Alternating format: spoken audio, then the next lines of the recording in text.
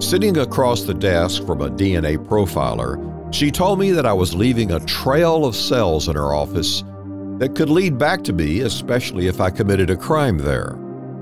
The rapid advancement of science and technology makes DNA evidence a powerful investigative tool for catching killers and rapists, solving cold cases, identifying missing persons, and clearing the innocent.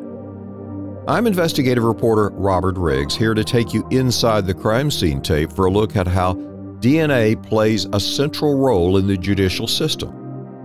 The first use of DNA typing for a criminal investigation occurred in 1986 in England.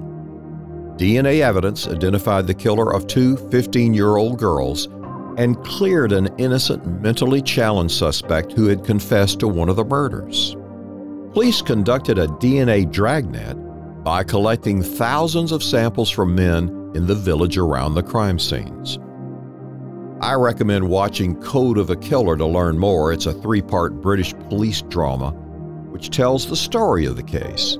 And I have placed a link to a story in The Guardian about the case. DNA analysis has come a long way since then. To bring us up to date, I asked Dr. Suzanne Bell to take me back to biology and chemistry class to understand the advances in science and technology. Dr. Bell is an Emeritus Professor and Chair of the Department of Forensic and Investigative Sciences at West Virginia University. This is the first of a 2-part series with her. Suzanne Bell is the co-author of Forensic DNA. Now, I've used this to kind of bone up on DNA as I'm reporting on forensic genetic genealogy. Suzanne, thank you for joining me. And could we kind of start back with some high school biology and back to the Y chromosome, the X chromosome, just to get a basis for understanding where DNA is going in law enforcement? Oh, certainly. DNA is the material that makes up our chromosomes, and it's the material that contains the genes. If you unstrung all the DNA in your body, it would be incredibly long. The molecule itself is kind of sticky and gooey, and that's where we encode our genes, and the genes are encoded in a series of, we abbreviate them as letters, but they're a series of amino acids, and we call them nucleotides, in which we have this DNA that we target for the DNA profile. And it can tell if someone is a relative. Yes, that among other things, that's what it can do. There's many ways to analyze the DNA, and really the DNA profiling that we see today is quite different than what it started as back. Really, the first DNA was coming into laboratories in the late 1980s, early 1990s in a very different form than what we see today. Well, let's start back then of how it got introduced into the courtroom and first began to be used. It's always an evolution. I mean, that sometimes people don't appreciate that it's not an instantaneous thing. For evidence to get into a courtroom, it has to go through an admission process, and that's never seamless or transparent. We can't walk into a courtroom and say, wow, look what we can do. This is really advanced stuff, and we should be able to admit it. Not only does a technique like DNA profiling have to be scientifically validated, then it has to be validated by the courts, which is a very different kind of process. The first type of biological identification, your listeners are probably familiar with, that we used was ABO blood typing, which was, that kind of thing was developed early in the 20th century. And that was used and admitted for a long time. Then the next evolution that we saw was a different type of typing, serum proteins, which added a little bit to the value of biological evidence, but we still couldn't get down to the kinds of levels that we can get down to now in terms of the way we express the probabilities and the comparisons of profiles. So it's a very slow evolution. So when we moved from ABO to these serum proteins, there was a series of court hearings and admissibility proceedings that took a few years before courts would routinely accept it without going through these admissibility proceedings. So the same thing happened with DNA.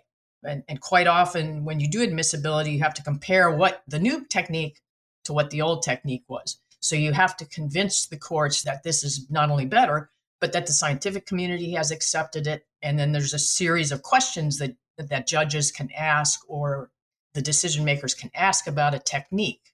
Every state's different in the US as to how they govern these admissibility rules, but the core of it is all the same. Is it established scientifically? Is there a way to test it? Are there standards? And then the judge will make a decision as to whether it can be admitted. And early DNA went through the same thing. A series of hearings in the 90s. Scientific boards were convened to discuss the admissibility when these first cases go through.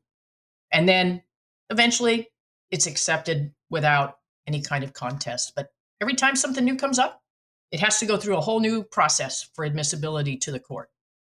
Well, if I remember my high school biology, DNA is the molecule, it's the code of life.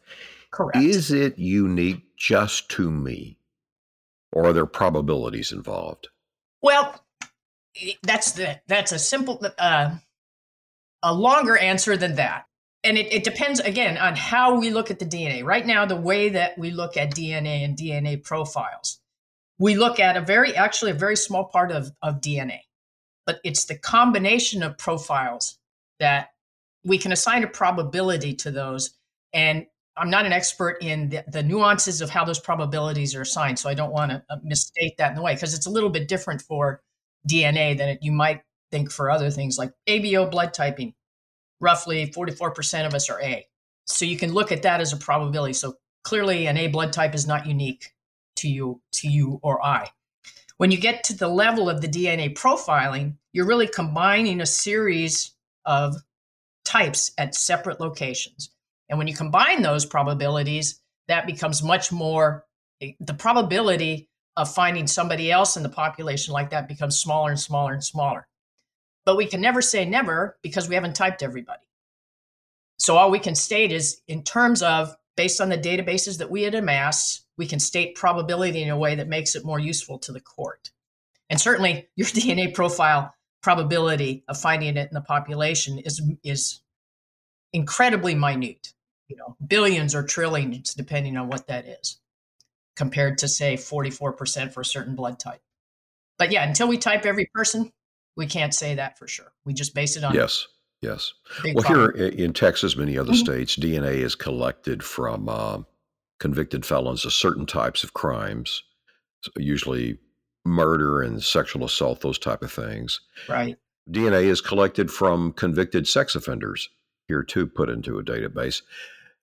This stuff during criminal investigations is checked against the FBI's CODIS system that uses 20 markers. Could you explain how that came about and what they're checking there? Yeah, the CODIS system is it's not one large database in a single place. And it's actually a series of different collections of linked evidence.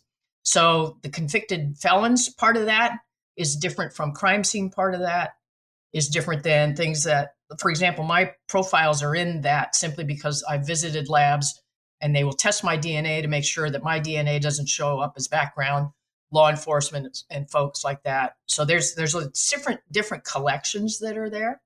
And then when an unknown profile that's been developed is submitted to CODIS, they can go through a series of those comparisons. But it's really important for listeners to understand that I may have developed a wonderfully clear DNA profile from a crime scene, but if there's not a person in the database with that profile, we'll never see it. And a very small proportion of the population actually has their profile stored in the database. But that's the progression that it goes through, and it is compared against that. And cold cases are often compared at different intervals because the database is growing every day. So one that doesn't come up with a hit today may come up with a hit 3 months or 3 years from now.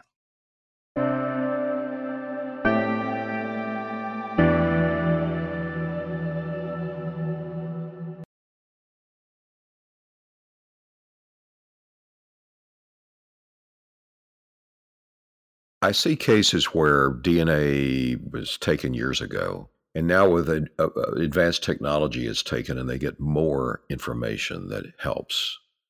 What's happening there? The science and the technology is getting better. When DNA typing or even ABOs started, you needed something maybe the size of a dime to develop a good type, or in the very early days of DNA, which was looking for a much smaller number of locations in different locations. And as you move through that, then we got to the point where you could detect it with a spot the size of maybe a period at the end of a sentence. Now techniques have gotten so good that you don't really even need to see it to be able to detect it. And that's trace DNA, for example. And that's all developments in the technology, in the instrumentation, in the way that it's extracted. DNA, when it's extracted from a sample, is always amplified. It's copied. And the way that those things work is getting better all the time. So that's a big reason why we can get more information out of much smaller bits of it. So you go back and you look, there's also early on in DNA, you mentioned the database that has 20 loci or locations in the DNA. That initially was 13. So now we have the reagents and the materials that allow to type ever more. We can also now at this point type locations on the Y chromosome specifically, the X chromosome specifically, mitochondrial in some cases, mitochondrial DNA, which is really kind of a different topic, but very useful in things like missing persons. Mostly when people say DNA profiling, they're talking about the 20 locations on DNA. But technology moves on. Well, let's talk about chromosomes a minute. Mm-hmm. You've got a male who has an X and a Y. You have the female XX, and then you got mitochondrial, which is from the mother, and it goes Correct. through mother's ends with a male. But I have seen cases solved on mitochondrial. Yes, because you have a lot more mitochondrial DNA than you do the DNA profiling with the 20 loci is in the nuclei of your cells. So every cell nucleus except red blood cells, which don't have a nucleus, that's where the DNA comes from, and that's a limited amount. You have many, many more copies of mitochondrial DNA in your cells. So it lasts longer, for one thing. So you have a much better chance of recovering it from older cases. And historically, a lot of historical cases use mitochondrial DNA as well. And it is a smaller molecule itself. So the smaller the fragment that you're looking for, the longer it lasts. And that's some of the early DNA typing. That was the problem. They were looking for much bigger segments of DNA, and that breaks down quicker. So you didn't have as much of a time frame to recover it as you do with mitochondrial. Mitochondrial, you'll see it recovered centuries, sometimes, depending on how well it's preserved. But it's not as variable. That's the downside to it. It doesn't have the same degree of variation across the population as does the DNA, the typical DNA profile that you're thinking of. Plus, it's linked to your mother. So all it really helps you understand is who would be the female relatives. And it doesn't provide you the same kind of statistical or evidentiary power, as we call it, as would a typical DNA profile. I'm curious, is it easier for a woman to get away in a crime where DNA is left behind? Oh, I don't think you can say that at all. I mean, knowing the maternal line is still very valuable. Yes. It was used in probably the most famous case was the identification of the Russian Tsar and his family. It was important in that case.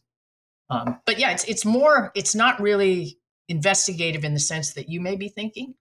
It's more useful in identification. That's why I'm saying for missing persons or when you recover remains that have been in the desert for decades or something like that, or the archaeological cases. I mean, you're really looking for identification there.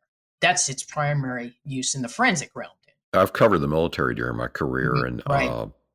It always seemed that's what they were using to identify remains from Vietnam and other places. Right, because often those remain, they've been in the environment for so long that the chances of recovering, the other types of DNA that we've been talking about, the nuclear DNA, are low. So they rely on that a lot more often. Are there some myths and misconceptions you'd like to clear up about DNA and how it's used? Oh, yeah. Thank you for asking. There's a few that I think are misconceived by the public, not so much because of not understanding, but because of the way it's portrayed in the media, and we get that sense. Just because you find somebody's DNA on an object, let's say you find your DNA on a kitchen knife. Okay, that tells us that your DNA, that at some point you had contact with the knife. It tells us nothing about why you had contact with the knife, when you had contact with the knife, and if it has any relevance to the one event that is being investigated. So, for example, if it's a crime, the DNA that you really want to find is the DNA that was involved in the criminal act itself. A very few seconds or few minutes. Whereas this knife has been in existence for decades, and that's one of the downsides of DNA getting more and more sensitive. Is yes, we can recover more information, but it also means we can recover more information that may not be relevant to the event at hand.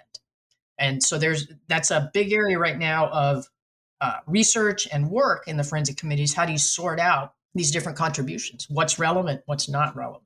The DNA doesn't solve the case. It never solves the case. It's a piece of information, and often it's a vital piece of information, but it has to be integrated into the investigation. And all of the facts in that investigation have to be what we call internally consistent.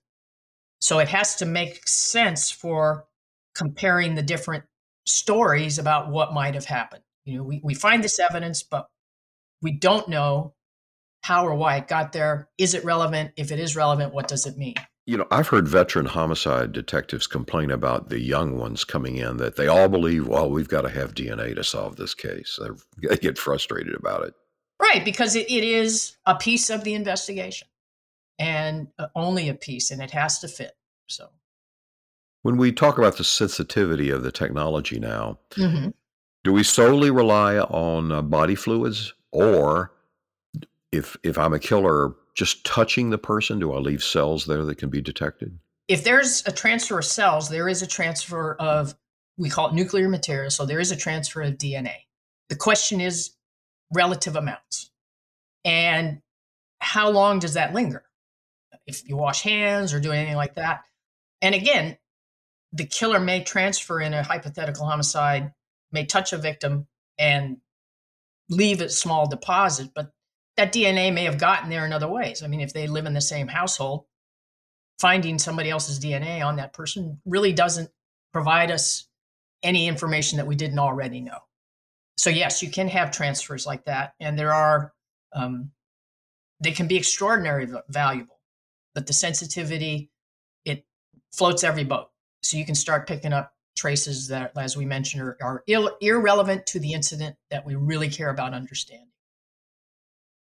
In our next episode, Dr. Bell explains the use of new forensic genetic genealogy investigative techniques. It was used to catch the Golden State Killer and most recently to identify the alleged killer of 4 University of Idaho students. I'll be back next week with another story from inside the crime scene tape. This is Robert Riggs. True Crime Reporter is written by me, Robert Riggs. It is produced and researched by Siler Burr. You can read more about our team on our website at truecrimereporter.com. And while you're there, please sign up to join our true crime community. It's free. There's a red box on every page to receive our free email updates with behind-the-scenes information. And you can email your suggestions to fan@truecrimereporter.com. I read all of them. This podcast is a trademarked and copyrighted news organization based in Dallas, Texas. Thanks for listening to our Journey into Darkness.